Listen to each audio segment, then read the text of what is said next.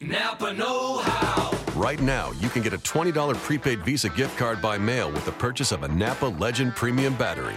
Its durability and power make it the obvious choice for people who hate getting stranded by a dead car battery. So pretty much everyone. The Napa Legend Premium battery and $20 back. Quality parts, helpful people. That's Napa know-how. Napa know-how. At participating Napa Auto Parts stores and Napa Auto Care centers. Limit 2 per household while supplies last. Offer ends 2/28/19. Welcome to the Skull King Fantasy Football Podcast, presented by Vox DFS Firelines. Now, here are your hosts, Justin. Stephon Gilmore go to the Patriots. Now they let Mike Gillislee go to the Patriots. Are they now just the farm club within their own division? Greg. He's one of these faux leading women. It's like, that's not Angelina Jolie or Jennifer Aniston. It's some girl that I would see at the Circle K. That's kind of Alshon Jeffrey. And Ryan. There is absolutely no reason why O.J. Howard should be drafted before Cameron Brate.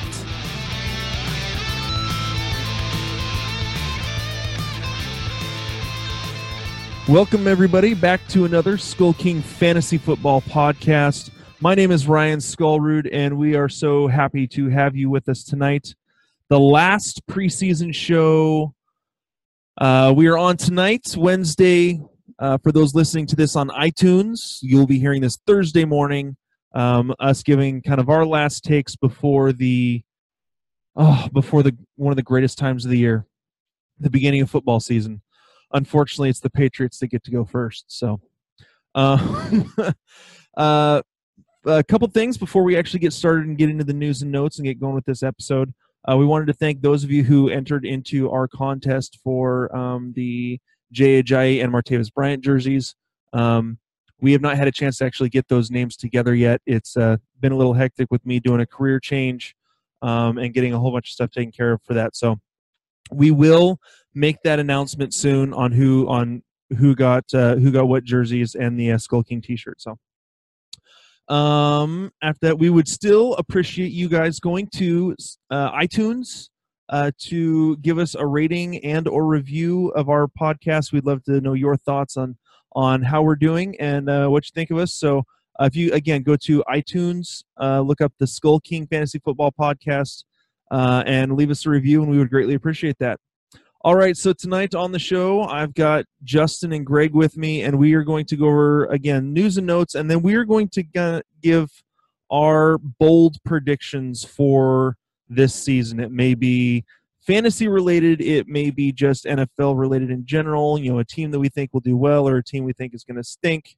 So that's kind of where we're going to be going with this tonight, kind of give our final thoughts on the preseason and get ready for fantasy football to officially go live with games Thursday night with the Patriots and the Chiefs. So, all right, well, let's go ahead and get this started.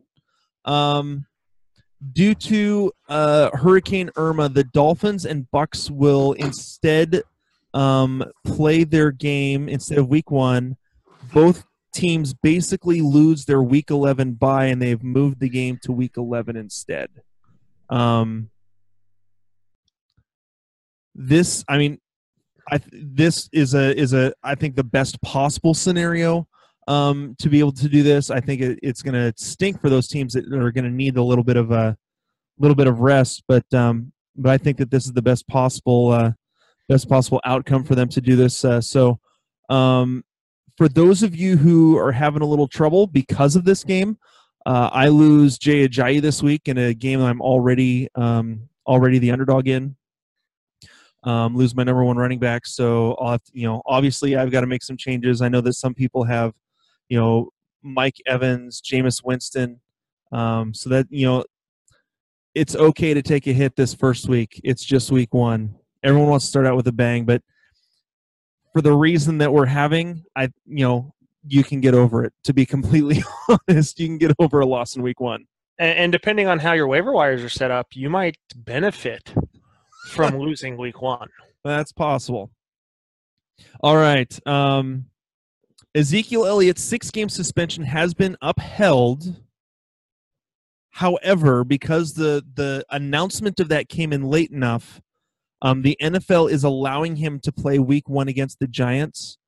On top of that, his representation has also filed an injunction against the NFL to basically get rid of the suspension, and it's going to federal court. We'll see how that goes. It very well could get reduced. It could get dropped. So for those of you who took the chance and drafted Ezekiel Elliott, no one to hold him, no one to fold him. Got to gamble. So, well, you can't fold him. Well, but he will take up a roster spot for most of the season and produce nothing for you. Well, that's if it's held up. So I don't personally. I've read into it. I don't see this going away. I don't see it getting negated or limited with the NFL's hard stance against domestic violence. They're so careful to try and avoid another Ray Rice issue. I don't think there's any possibility that it gets reduced at all, personally. Especially when he went and accused the league of a league-wide conspiracy. If you're going to go, and their entire argument is this is a league-wide conspiracy, that's not going to go over well. So I don't think there's any chance of that getting reduced, regardless of what this chick said, and maybe there's some mitigating circumstances there, but I don't think that plays a role this season. All right, Leonard Fournette is no longer listed on the Jaguars injury report and is ready for Week 1 against the Texans. Leonard Fournette was considered, some considered the best running back to come out of the class. Some said that it was Joe Mixon. What are you guys expecting out of Fournette this year from the Jags, considering they're not that great of a team, and they're going to have to kind of rely on him since Blake Bortles is their quarterback? Ugly faces are telling me major stories right now. Yeah, I mean, I think, he still has the potential to be, quite productive, because it's not like we haven't seen in the past where a bad team had a good running back and that running back ended up being very productive. Let's take my childhood of watching the Chicago Bears. They had Walter Payton and the rest of that team stunk. They make the current Bears look like the greatest team there ever was. So, and that guy led the league in rushing every year. Now, I'm not saying Leonard Fournette's Walter Payton, but given the position that he's in, he's going to get the carries. He doesn't play in the toughest division there is. He doesn't have that tough of a schedule. He's going to vulture anything around the goal line because you're not going to put it in Bortles' hands. So, I mean, I think you still look at Fournette being a rock solid number 2 to start the season. He could finish at number 1, but I think you can't go any lower than a rock solid 2. All right. Justin, you're muted. Primary problem with Leonard Fournette has nothing to do with Fournette. It has everything to do with the god-awful offensive line that no one seems to be talking about. And last year you had veterans who couldn't get squat done on the offensive line. You're talking about a team that couldn't run the ball, not because of scheme, but because of talent on the offensive line. Now, they're okay at pass blocking. They can buy Bortles some time for him to throw some interceptions. They can't run block to save themselves. And I don't see, yes, Fournette is a bruising type of running back, but he's not going to have the room or the space. He's going to get contacted too early from around the line of scrimmage, which will not give him the chance to find holes and get gaps to break larger runs. For him to be I have him more later 2, early 3, just because I don't believe in the offensive line. And I think, once again, the Jaguars are going to have to be in some shootouts, and they're going to have to throw the ball because their defense ain't that great either. So I think there's more things working against Leonard Fournette. Not his talent, but because of what's around him will prevent him from becoming a running back 1, maybe even a running back 2 this year. Alrighty. Eric Ebron, hamstring, is no longer listed on the Lions injury report for Week 1 against the Cardinals. You could call Eric Ebron a post-hype sleeper because of how much he has been praised and vaunted as a possible sleeper every year for the last 2 or 3 years since he came into the league. This year he missed a lot of training camp with his hamstring injury. They lost Anquan Bolden. I mean, they don't have much in terms of big body for the red zone. I think Ebron's their best bet until Kenny Golladay is brought up to speed. Kenny Golladay. And they also have Michael Roberts, the tight end that they drafted this year, who's another monster of a body to be putting in the red zone. I'm back and forth on Eric Ebron. I don't know for sure if I can trust him, to be completely honest. So moving on, 49. Here's another sleeper that's just gotten injured. 49ers tight end George Kittle aggravated his hamstring and will be limited in practice. George Kittle, I believe, was out of Iowa. And when Vance McDonald got traded to Pittsburgh, everyone thought, okay, so now, Kittle really is, he's going to get all the work. He's already missed a bunch of practice time because of this hamstring. Now he's re-aggravated it. So I think that he's a guy to watch down the road, but for now, I think we leave him off. Tyler Eifert is practicing in full this week with his knee. Don't worry, he'll get injured by week 3. Yeah, it'll be quick. It'll be quick and painful. Yeah, exactly.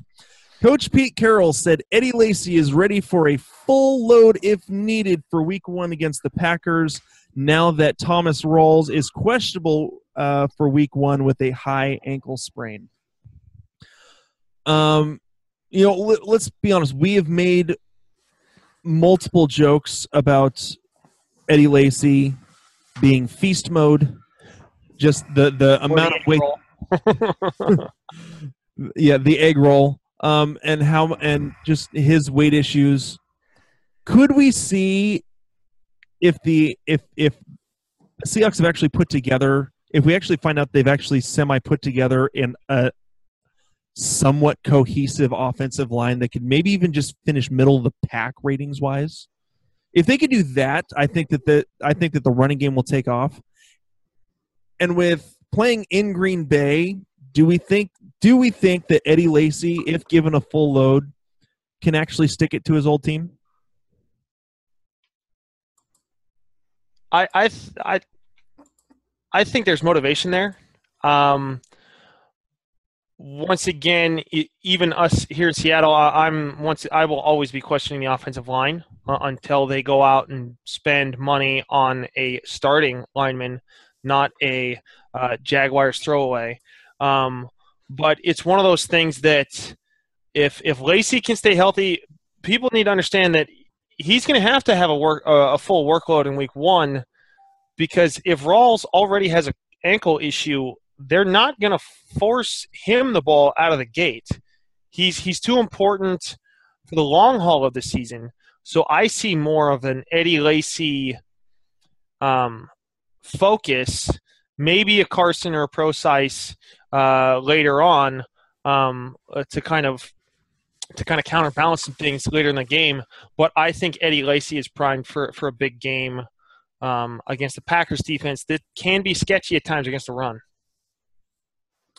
I would start Lacy. I mean, I don't think that it's pretty rare that you don't start a player when they go back against their former team, right? You always usually want to take that shot. I think that the odds benefit you generally having at least an above-average game in production. So I think this is a great litmus test for Eddie Lacy, because I'll tell you what, if he doesn't produce in this week, that's certainly not all that inspiring for the Seahawks going forward.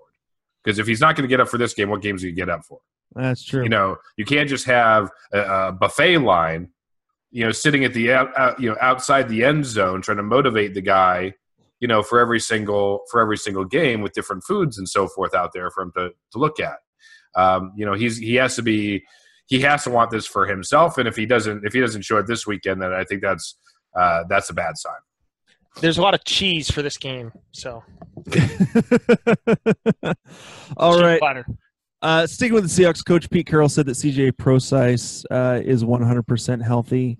I just don't think that he can stay healthy. If it gets whittled down, at least here's the deal. At least if their offensive, if their options with Rawls and Lacey get whittled down, they at least have Chris Carson who can take over as a bruiser back that doesn't have to be CJ Procise. Because he played great last year in that New England game, running between the tackles. But his biggest plays were the pass plays, were the sweeps outside and the shovel or in the passes out to the outlets. So that's where he plays best and is less likely to get injured. So I think if they can manage to keep everyone healthy, he will stay healthy. If he has to be pushed into a bigger role, well, we'll lose him after a game or two again. So, and it's somewhat fantasy related if you play IDP. Poor Browns. The defensive end, Myles Garrett, injured his ankle during practice and was not able to finish. Let me see. They're awaiting an MRI, but early signs are that this is a multi-week injury. He's in doubt for the season opener and could miss over a month. Of course, the Browns would have to be facing this. I mean, let's be honest. It's the Browns.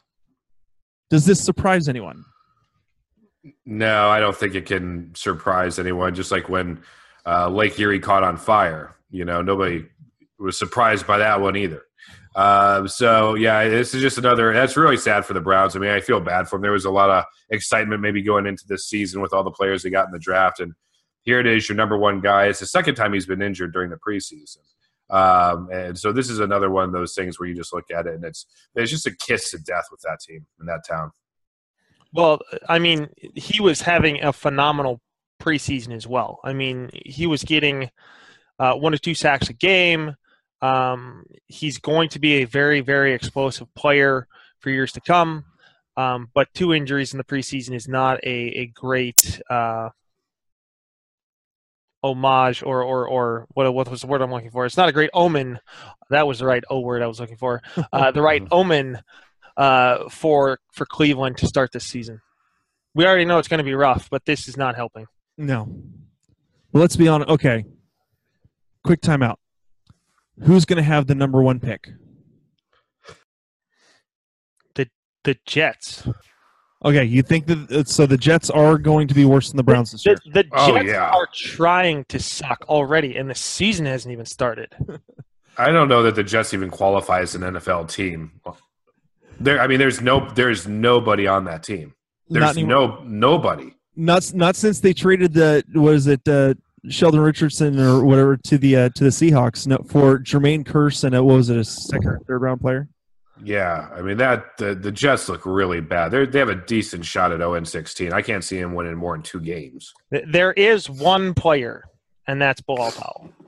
That's it. That's hysterical. We're gonna talk about the challenges of being Leonard Fournette, and then we're gonna reference Bilal Powell in the same conversation.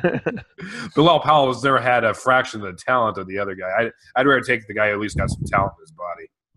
All right. Danny Woodhead is practicing in full this week. I actually somewhat got chastised by my work league because I didn't draft Danny Woodhead for the first time in 4 years. They couldn't believe it. I kept getting told, Danny Woodhead's still available. I know he's still available. And everyone else is passing on it too. He's still going to be available. I think he finally went in like the 10th round or something like that in our draft. Jeremy Hill with his ankle is practicing on Wednesday.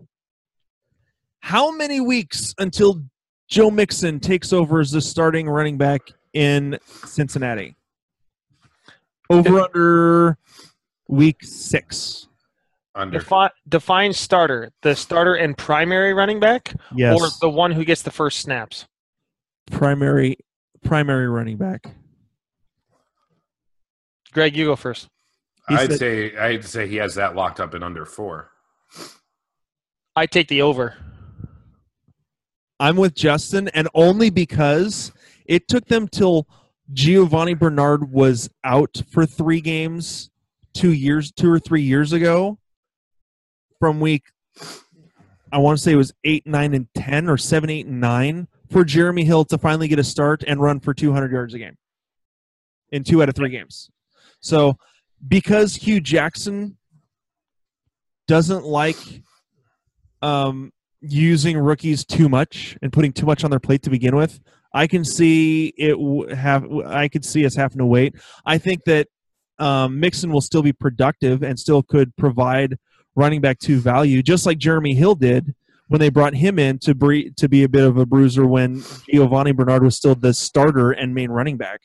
I still think that Mixon will produce, but I think Jeremy Hill is still going to get a lot of touches, unfortunately.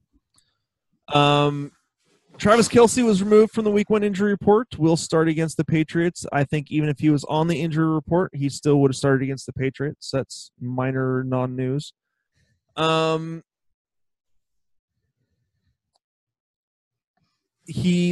Giants head coach Ben McAdoo says the decision on OBJ is a medical decision. He still needs to be cleared to play officially. He did not practice today, it looks like, or yesterday. He warmed up, but he did not participate in the official practice. Yeah, it was the first time he has been seen doing any sort of running in more outside of the facility. Yeah, so I'm not holding my breath on him being ready for Week 1, and even if he is ready for Week 1, I'm not holding my breath on him being super productive Week 1. I have a bold prediction, which we'll get to later, about OBJ. Okay. Coach John Harbaugh said Flacco will be ready to roll, quote, ready to roll, unquote, for Week 1 against the Bengals. Not that it matters. So Tyrod Taylor will start Week 1. He has cleared concussion protocol. And ESPN's Jeremy Fowler reports Pittsburgh and we already talked about that. Sorry. Seahawks wide receiver Paul Richardson is listed as a starter on the team's Week 1 depth chart. I think he could possibly produce later on in the year, but to start off, I don't think he's fantasy relevant. So, all righty. I think really for the most part, I think that's about it that we need to cover for the news and notes. Why don't we go ahead and we'll get into some of our hot takes or bold predictions for the year. I hear the baby waking, so I need to go take care of that. If you guys could go ahead, guys, Justin and Greg will cover you guys for a little bit, and I will be back in a few minutes. Okay, so I'll get this started with kind of a warm-up bold prediction, and feel free to comment on this, Greg. But one of my bold predictions is that LeGarrette Blount finishes outside the top 30 running backs for the season. The reason for this is we've touched on it previously in other episodes, is that LeGarrette Blount has not been fantasy relevant for any team outside of the New England Patriots, which I think speaks to the Belichick genius and his ability to get the most out of the players that he has. But one of the other glaring stats, and I'll say this one until I'm blue in the face, is that the New England Patriots ran LeGarrette Blount last year out of the I formation a ton, giving him a lead blocker, which took an additional defender away from Blount off the line of scrimmage. He ran 121 snaps from the I formation. The Eagles do not have a fullback on their roster. There will be no one to take that lead linebacker or that lead tackler away from Blount in the backfield, which spells problems for a guy who doesn't have the burst that he did when he was younger. So I see this as a serious problem. There was already talk of Blount maybe not even making the cut. What are your thoughts on Blount this year? Well, I think there's no way that if he's in Philadelphia, he produces anywhere near what he did last year. I mean, last year he just, absolutely crushed it by, any measurement. What do you have, 18 rushing touchdowns? I mean, that's insane. He had over 1,000 yards, also something that he's not exactly known for. So I think there's no way that he's double-digit touchdowns. I mean, maybe 10 if all things went well. But the yardage numbers are going to drop significantly. So, I mean, I would agree with you on where he places. The question, though, is does he play the season on Philadelphia? Look at all the running backs that New England brought in this offseason. They did that because they don't really necessarily like any given one of them. They all have flaws or unproven or whatever the situation may be. And if the time comes where LeGarrette Blount is cast off of the Eagles, you know exactly where he's going to land. And at that point, his fantasy fortunes will change. Yeah.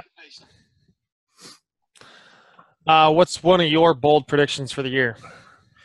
Well, I've been hitting some bold predictions so far with some of my my bust predictions and so forth, like Melvin Gordon, and I don't know that this is a hugely bold prediction, but I am going to say that this year both Carson Palmer and Eli Manning finish higher in the fantasy standings production-wise than Russell Wilson. Now, I know that you guys never like getting that feedback, but I do believe that both of those guys are poised to have excellent years this year. I think both better than they were last year because of either additions of personnel through signings like Brandon Marshall or people returning from injuries like John Brown. In Carson Palmer's case, in the event that, he actually plays. But I think both of those guys end up producing, better numbers, and their numbers were not terrible last year. So I don't think it's out of the realm of possibility that they end up, in the top 10 by the time the year's over, certainly top 12. I agree that both Eli and Palmer will have good years. I still believe that Russell Wilson will have a good year. I think Eli can beat Russell because of the weapons he has around him and their inability to run. Historically, over the last 4 seasons, no team in the history of the NFL has done what the Giants have done in having a year rush average of less than 3 yards per carry. No one else has done that in the history of the NFL for 4 straight years.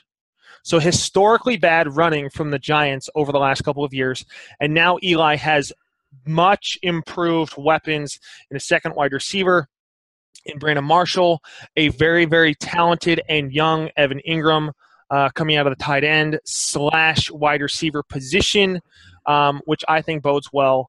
Carson Palmer will have a good bounce back year as long as John Brown can stay healthy. I think that had to do more with Carson's issues last year, plus a little bit of being dinged up.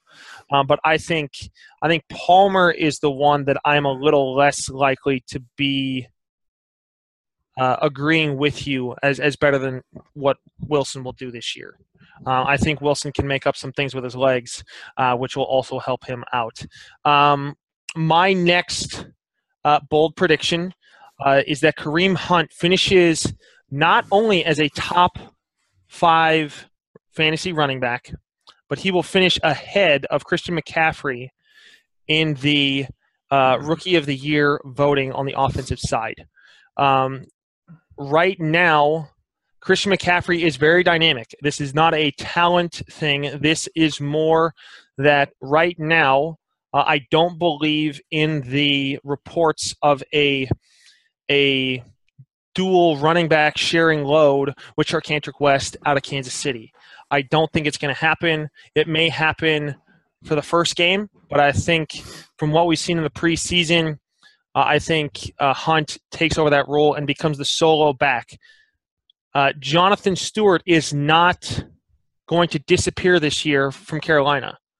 They're still going to be using him, not as much as in previous years, but McCaffrey will get a lot of the backfield. He'll get some running plays.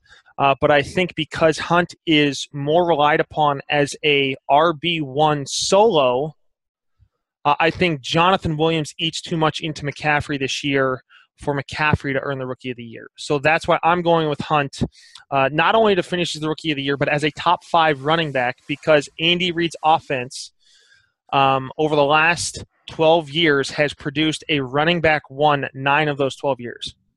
I think this year is an additional year where that happens because of not only Hunt's ability to run the ball, but his ability to hang on to the ball. Once again, never lost a fumble in college, ever. In 4 years of starting, he fumbled the ball once but recovered it. He doesn't have fumbling issues, solid hands, solid running ability. That's why I'm going with Hunt this year. Well, I mean, I think that's a solid, solid pick. I mean, I think definitely I agree with you as far as role in the offense. It seems statistically there's going to be more opportunities for Hunt. I think Reid's background speaks for itself. Top 5, I think it's possible. If all those things go right, it's possible that he cracks at maybe around the 5 spot. I think that could be a little rich, but I see it's completely logical that starting the season, you might expect him to finish, in the top 10. If I'm looking at some of the guys their names are in there right now, Todd Gurley, Melvin Gordon, Jay Ajayi, all guys I could see not finishing in the top 10. Yeah. Type of thing. Now, I think as far as what you're saying, as far as rookie of the year, you certainly have to like his chances.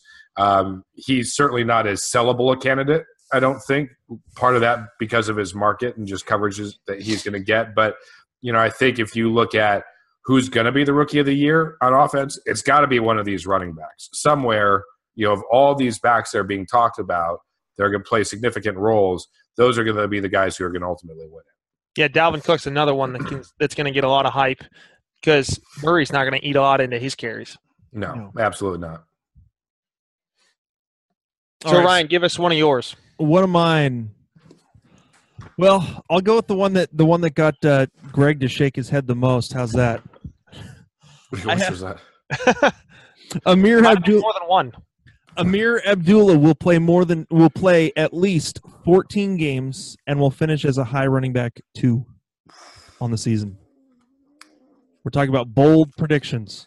That is bold. That is bold. And again, this is more of it's not so much I don't have stats to really back but again, he is the only running back that they've had the last couple of years that, yes, he's been injured a lot, but in his time as the running back, he has produced better as a runner than any of the other running backs that they have had and tried to put into that position. Even when Theo Riddick is healthy, they still pass the ball to Amir Abdullah out of the backfield, and Theo Riddick only catches the ball out of the backfield. That's about all he does. So I think I believe they've also made a couple improvements to their offensive line, which hopefully can help protect Amir Abdullah. So I'm leaving a little room for him to still miss a couple games. But I think that he can finish 14. I think that he can play 14 games, and I think that offense is enough that he is dynamic enough to not only be able to catch the ball out of the backfield, and also to be able to run the ball to finish as because of his combined production, be able to finish as a mid to high running back 2. I agree that, Amir Abdullah is fighting for his football career. So he's got 2 issues. One, he had the injury issues, but the other problem is when he was healthy, he fumbled the ball all the time. So he's got 2 things he's fighting against. Correct. And so if either one of those, nasty creatures rears their ugly head this year, he's not going to be in the NFL anymore. He's going to be fighting for a practice squad spot next year at best. So he certainly has the motivation, I think, to try to stick in it. Whether or not the other things work, I don't know. Fumbling and just like failure in general goes with the city of Detroit, so that's not necessarily all Amir Abdullah's fault. But the injury thing, you can't really necessarily explain. So, it's definitely a bold prediction. I like your cojones on that one, Ryan. Thank you. All right. Did you guys both do 1 or 2 while I was gone? I think Justin did 2, and I did 1. Though mine was kind of 2 in a way. Which just a real quick review, Greg. What were your 2? I actually put Carson Palmer and Eli Manning above Russell Wilson by the end of the year. Well, we're okay. Just so you guys know, we're working on a little Skull King football bet for this one, because Greg, obviously, if you've listened to our podcast at all, you know that he, especially this season, Greg is not high on Russell Wilson.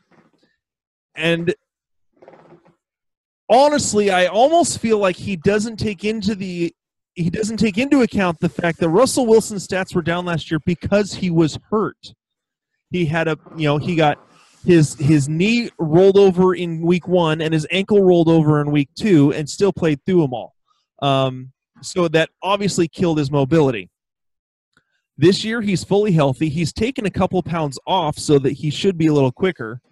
So that's just so we've got a little. He thinks that Carson Palmer will finish, like he said, will finish above Russell Wilson, and that the Arizona Cardinals will win the NFC West. That is affirmative. I believe in both of those things, as I believe the earth is round. However, some believe it is flat, and that is okay. I am not here to judge. I am just saying I see things a certain way. You see things a little differently? That's okay. Right. We'll see where it goes. I think it's going to be a good competition either way. I don't think, in any sense, either one of those ends of the bet, right or wrong, end up, like a landslide. No. One over the other. I don't see Carson slinging 35 TDs and Russell 24, type of thing. But I do see Arizona as being, I think, in a slightly better position, this year to contend. And again, I see there's probably a 1-game differential between the two. But I think as far as the NFC breaks down, there's so much in the South and there's so much in the East.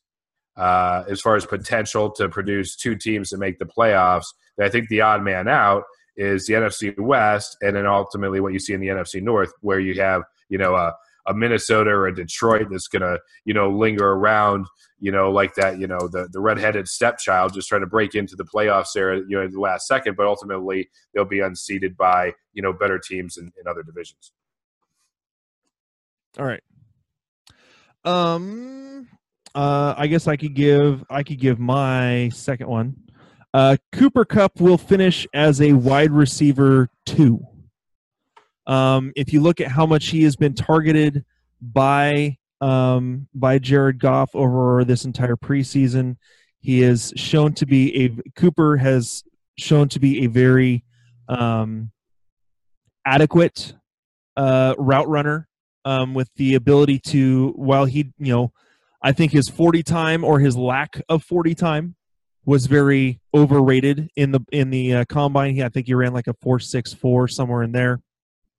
He's never actually really been known as a speedster. He is a guy who can get separation and use his body to separate from the defense to be able to catch the ball. He has a decent sized frame. I think that he, again, we're talking about a Rams team that's crappy. And so they're going to have to throw the ball a lot, and I think that Cooper Kupp will be a large benefactor of that. And I can see him finishing as wide receiver 2 for the season. No comments? I do not rule it out completely, but I do think that's a bold prediction. That's the point of this show. I think that in your mirror, I think where Justin and I are coming in on this is we're probably not bold enough. Wait for my next one. I'm thinking, wait for his next one. Yeah, I'm gonna have to come up with like Nick Folk's gonna have 3 rushing touchdowns. Yeah, the kicker. Yeah, there's my prediction. Take that one, Ryan. All right.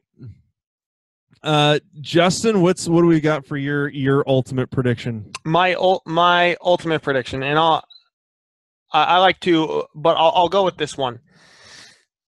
Bilal Powell finishes as a low RB1, high RB2.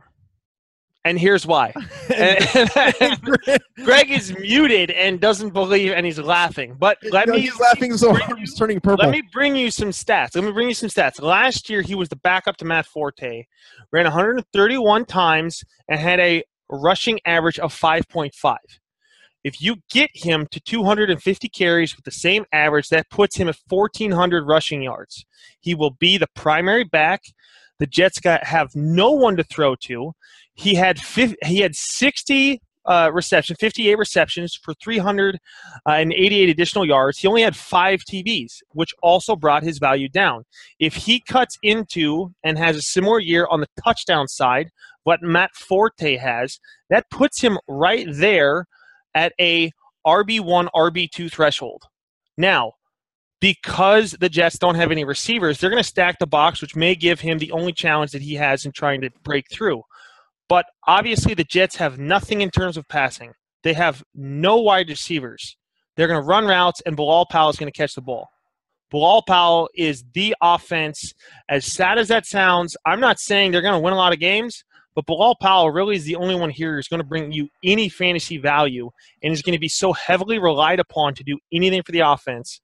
He's going to be so targeted. So that's bold, and maybe now the boldest one as Greg is now off of mute and has stopped laughing. But still, I see that very bold, but I really like Bilal Powell this year. Okay, real quick. I don't know how bold that actually is. Do you know where Bilal Powell finished in PPR last year? RB2. He was the running back overall in PPR. He was the running back 15. Some of them 16.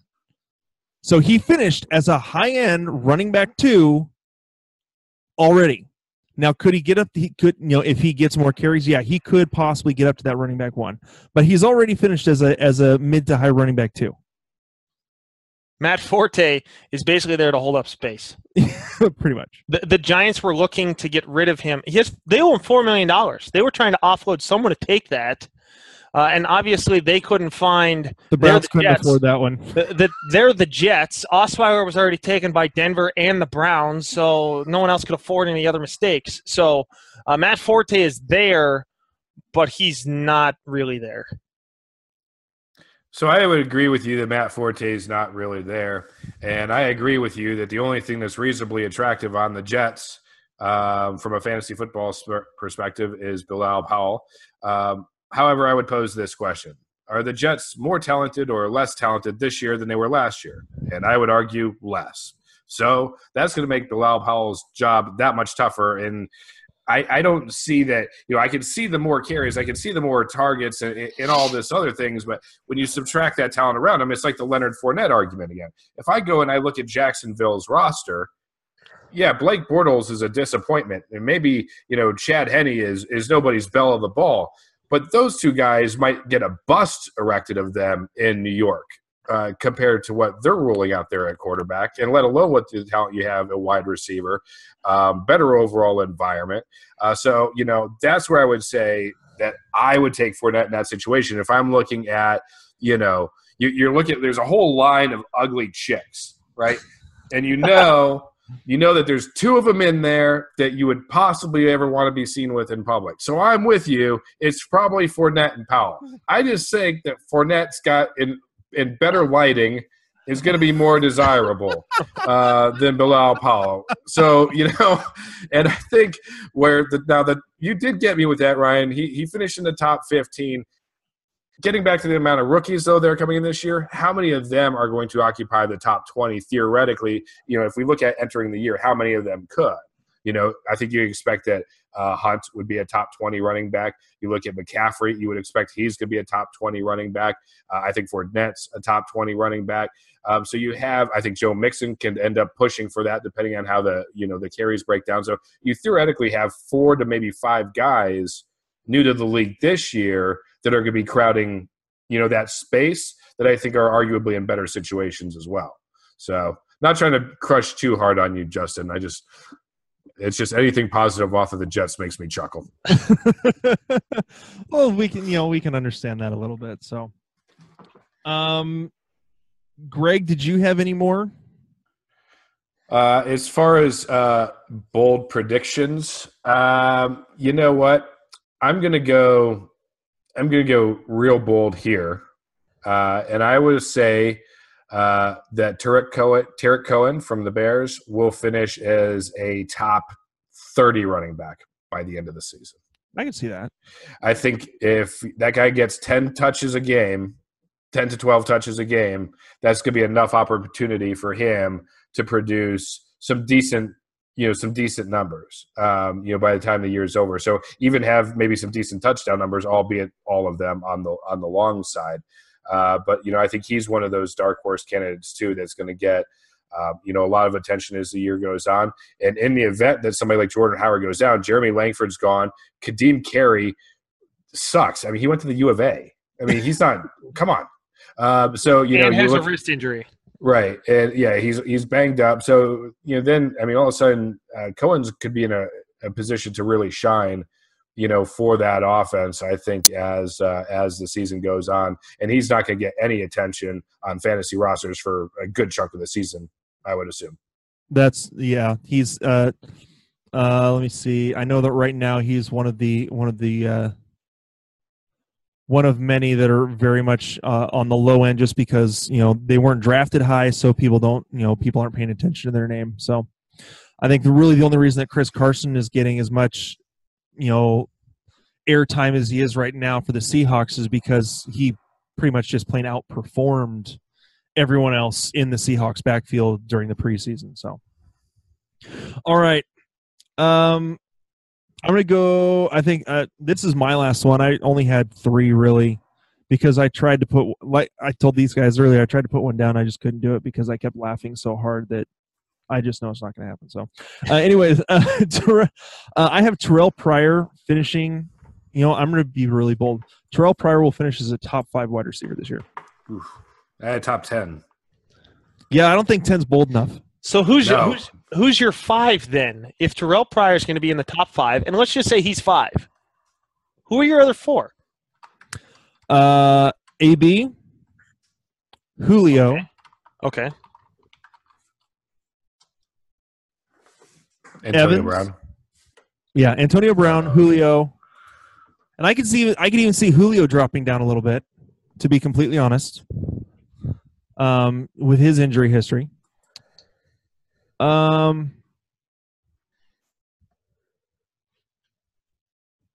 AJ Green. And Jordy Nelson. I was about to say you got to go Jordy. I think that Jordy Nelson could see a drop off this year. Just age wise, could see a drop off this year. Well, there's also a whole lot more weapons there. Yeah, they do have more weapons to use in Green Bay. You've got let's see what else.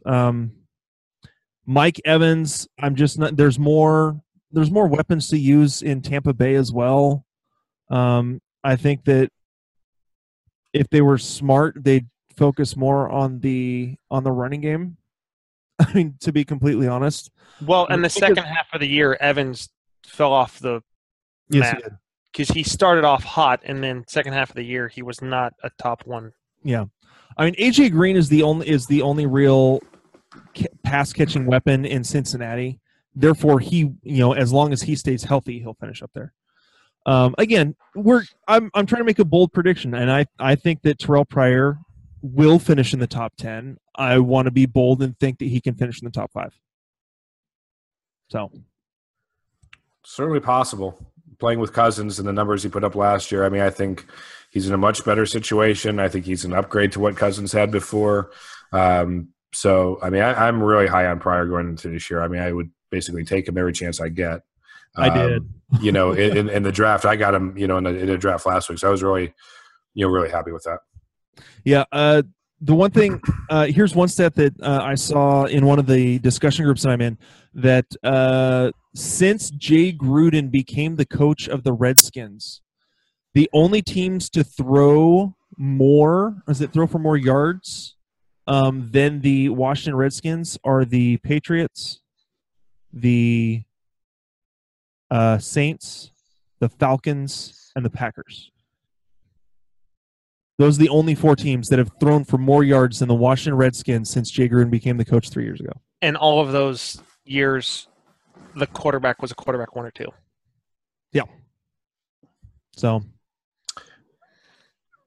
I'm going to jump in with a super bold prediction that's a little bit longer term that's going to encompass the offseason. Okay. I believe Russell Wilson will be traded. What? That is going to be my prediction. You're out of your mind. And let me tell you why. If we look at where contracts are going, look at what Matthew Stafford just got. Yep. Now, who in their right mind, if you had a choice between those 2 guys sitting in front of you right now, exact same contracts, who would you rather have?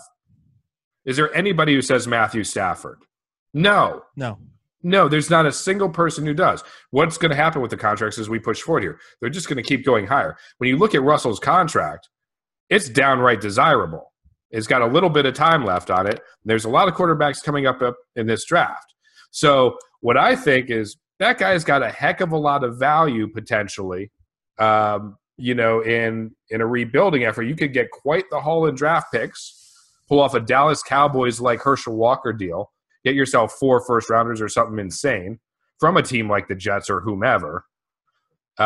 That's where I see Russell Wilson's future being, because to your point, in the offensive line, the other things they want on that team, you're not going to get that with $100 million players. You'd be better off starting with a younger, talented guy or whatever, and just have a serviceable dude. But I'm telling you, I think that guy is actually potential trade bait if they struggle again this year.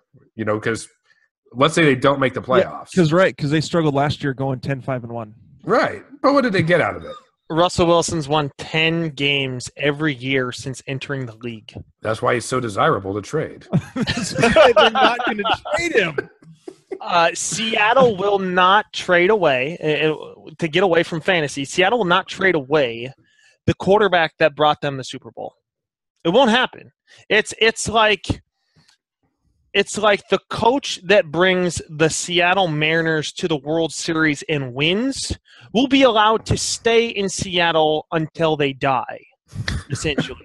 That's how, quote-unquote, loyal to a fault and how desperate, let's just be honest, Seattle sports fans are for their, I don't want to say relevancy, but for the droughts. I mean, for the longest time, Seattle hadn't won a Super Bowl since the 70s when they got started. The Mariners still are the only baseball team in Major League that has never been to a World Series. Forget winning one. They haven't even Forget winning one. They haven't even been to one.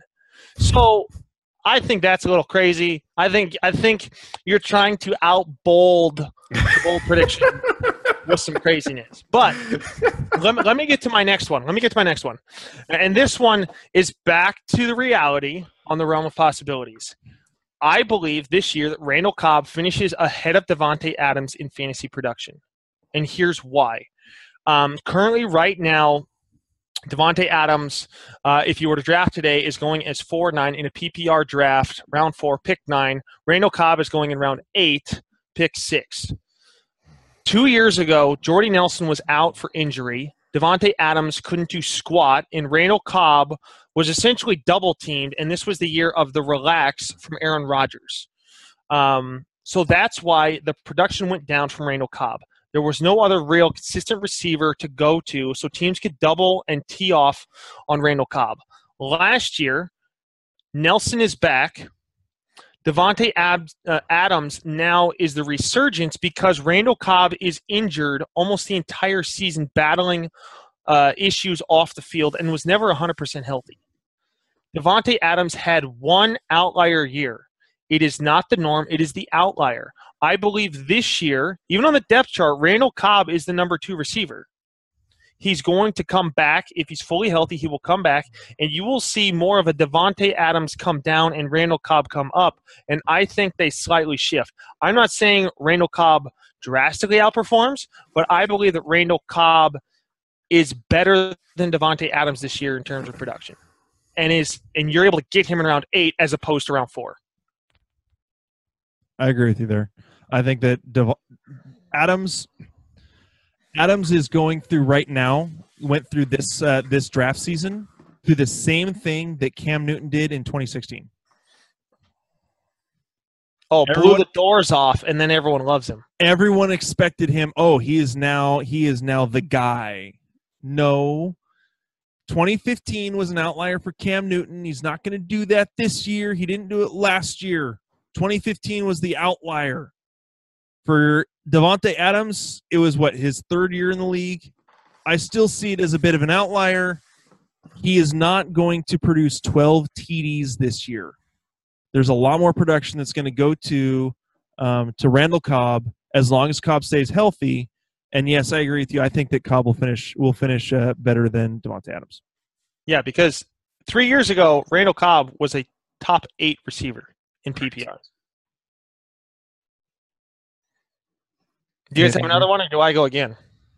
I'm done with them. So looks like you over prepared for tonight. I have 2 more. Another crazy one is I believe OBJ, Odell Beckham Jr., finishes outside the wide receiver 1 position. And here's why. Ooh. Yes, I believe that Eli Manning has a great year. Odell Beckham Jr. is entering his 3rd season. Yep. Now, 3rd or 4th season. 4th season. So Can you name me another offensive weapon at wide receiver that's been on the roster when he was there? It's only been 4 years. You can't really name another offensive wide receiver weapon. Sterling Shepard was great, got 8 touchdowns last year. Great, cool. But now you're bringing in Brandon Marshall, who is not necessarily quite still in the RB1 category, but a huge talent that will eat into his targets. It will also, yes, people say, too many people believe that people won't double team OBJ anymore. Well, that's not only the case, but now there's another target on the other side of the field to throw to. Add in Sterling Shepard, add in Evan Ingram again, and you now have 4 legitimate wide receiver targets for Eli Manning to throw to. He's not going to have just the one to OBJ. And there were 2 games last year where Odell Beckham Jr. disappeared completely. Odell Beckham Jr. at times can lose his head, especially if he plays Washington against or against Norman. That's going to be like primetime TV. Watching Saturday Night Live skits all over again, just watching those two act like children. But I think there's a lot of talent there, and already with injury issues, I think Odell Beckham is worried more about his long-term career and doesn't want to necessarily get injured and may play a little bit safer as opposed to get injured. There's already been talk about him getting the insurance policy to that would guarantee his ability to make the money that he would make on a contract at the end of the year. And so I think there's some things working against him. Bold. That's very I'm bold. just not – I passed Odell Beckham Jr. in a draft at the 6th position. He fell to 6, and I still picked Jordy Nelson above Odell Beckham Jr. Well, I think Nelson's a lower risk pick there. I mean, I could see doing that myself. I do think that there's risk with OBJ. Like you said, he loses his head. He is starting the season off with an ankle injury. He is worried about making sure he gets the big payday. And you do have the additional talent that's been developed over the course of the last 2 seasons around him. So, I could see a drop off there. I mean, I don't know if he can fall out of the top 10 or the top 12, but I could see him being at the bottom of it, not at the top of it. Yeah, it's bold. It's bold. It's bold. No one else has had a bold anti Odell Beckham Jr. prediction that I've heard from all the other avenues. Yeah, everyone else is, he'll be back to being the number 1. So, no, I like it. All right, Justin, what's your last one? We'll go ahead and close out the show. My last one is that Phillip Rivers finishes as a top 6 fantasy quarterback this year. Problem is he'll do that for the first half of the season and then fall off the second half like he does every season. Okay, fine. But let me finish my statement. This is my bold prediction. Last year, he had to build chemistry with brand new guys in Kelvin Benjamin and Tyrell Williams. He now has Allen back. Hunter Henry also was a rookie last year. I don't necessarily think Hunter Henry is going to get the same touchdown volume, but I think he gets more passes. Already with us not believing in Melvin Gordon's value as a number 1 running back in fantasy, I think that leads to more passing. Also, the Chargers' defense is not good at all. They're going to need to throw the ball throughout the game. They're not going to get into a ball control, we're ahead by a lot of touchdowns kinds of games this season. So they're going to need to throw the ball. I see Phillip Rivers not necessarily getting the 5,000-yard mark, but I think high 4,000 yards. He still will throw his interceptions. I think he gets 30-plus TDs, teens to high teens on interceptions, so that might bite you a little bit. But I'm a big believer in Phillip Rivers as a quarterback value this year, still sitting on the waiver wire in a lot of leagues. I would agree from a production standpoint. I mean, he always ends up there towards by the end of the year. His numbers are solid relative to the fact that he's generally not drafted or drafted incredibly low, but generally not drafted. So I think from a value perspective, he's about the safest value play that's out there, and he could certainly finish as a top is a top 10 quarterback. So again, it's the turnovers. It's the rub that you take with a handful of those guys, with Eli, with Breeze, with and with Rivers. They throw the ball a ton, a lot of yards, a lot of turnovers. Yeah, again, my thing with Rivers is he's had so many seasons where he's been in the top 5 or even the top fantasy quarterback halfway through the year and then just fallen off the second half of the season. So it's bold. I like it. Well, I think it's the first season where he's not expecting 1 to 3 children too, so that might help production. Yeah, I saw one comment about that their 9 children. I think it's 9 that they have now. They have 9. They have 9. They have nine children, and what was it? God bless that woman. I think one person's comment was, "Yeah, the kids are just kind of walking out of her now at this point." Right. Exactly. He's trying to create a new football team. Is what he's saying. Yeah. All right. Well, I think that's it for tonight. We want to thank you, everyone, for listening in, whether you listened in on the live streams on Facebook or Twitter or on Instagram. We really appreciate you guys taking a little bit of your night to hear what we have to say. We want to thank everyone who's listening to us, whether it be on iTunes, Stitcher, Google Play Music, TuneIn, YouTube, wherever you're watching us or listening to us. We really appreciate you guys taking the time. And let's play a little football. It's good to hear that. It's nice to know that football is starting up. If you're listening to this on iTunes, starting up tonight, Thursday night with the Patriots and the Chiefs. Make sure that you guys make the proper adjustments for your teams. If you have anyone from Miami or Tampa Bay, if you have Jameis Winston, make sure to pick up Jay Cutler. Sorry. Make sure that you make the proper adjustments for if you have Jameis Winston or Mike Evans or Jay Ajayi, those guys from Miami and Tampa Bay, since their bye week has now become week 1 with Hurricane Irma. And for all of those who are especially in the Florida area this weekend, we've got one of our writers, Dante, who's down there. That wanted to join the show tonight, but he's in the middle of hurricane prep. So our thoughts and prayers, we're hoping for the storm to settle down a bit before it hits Florida. So again, thank you all for listening. Again, this is the Skull King Fantasy Football Podcast, and we'll talk to you guys all later. Hey, Skull King Nation, thank you for listening to the Skull King Football Podcast. Did you like this episode? If so, be sure to go to iTunes, Stitcher, Google Play, and YouTube to subscribe. Also, please leave us a rating and reviews to let us know how we can better help you rule your leagues.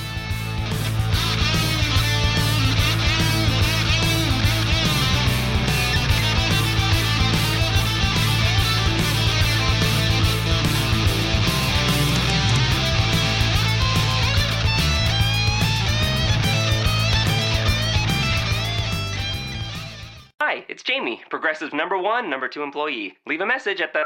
Hey, Jamie, it's me, Jamie. This is your daily pep talk. I know it's been rough going ever since people found out about your a cappella group, Mad Harmony, but you will bounce back. I mean, you're the guy always helping people find coverage options with the Name Your Price tool. It should be you giving me the pep talk. Now get out there, hit that high note, and take Mad Harmony all the way to nationals this year! Sorry, it's pitchy. Progressive Casualty Insurance Company and Affiliates. Price and coverage match limited by state law. At Jared, we know devotion isn't a once-a-year occasion. And once the flowers have wilted and the chocolates have disappeared, you'll still want them to know how much you care. Dare to give a gift that lasts this Valentine's Day with our incredible selection of jewelry. From delicate rose gold to bold black diamonds, Jared has hundreds of pieces under $299 and exclusive collections you won't find anywhere else. Shop online or find a store near you at jared.com and dare to be devoted.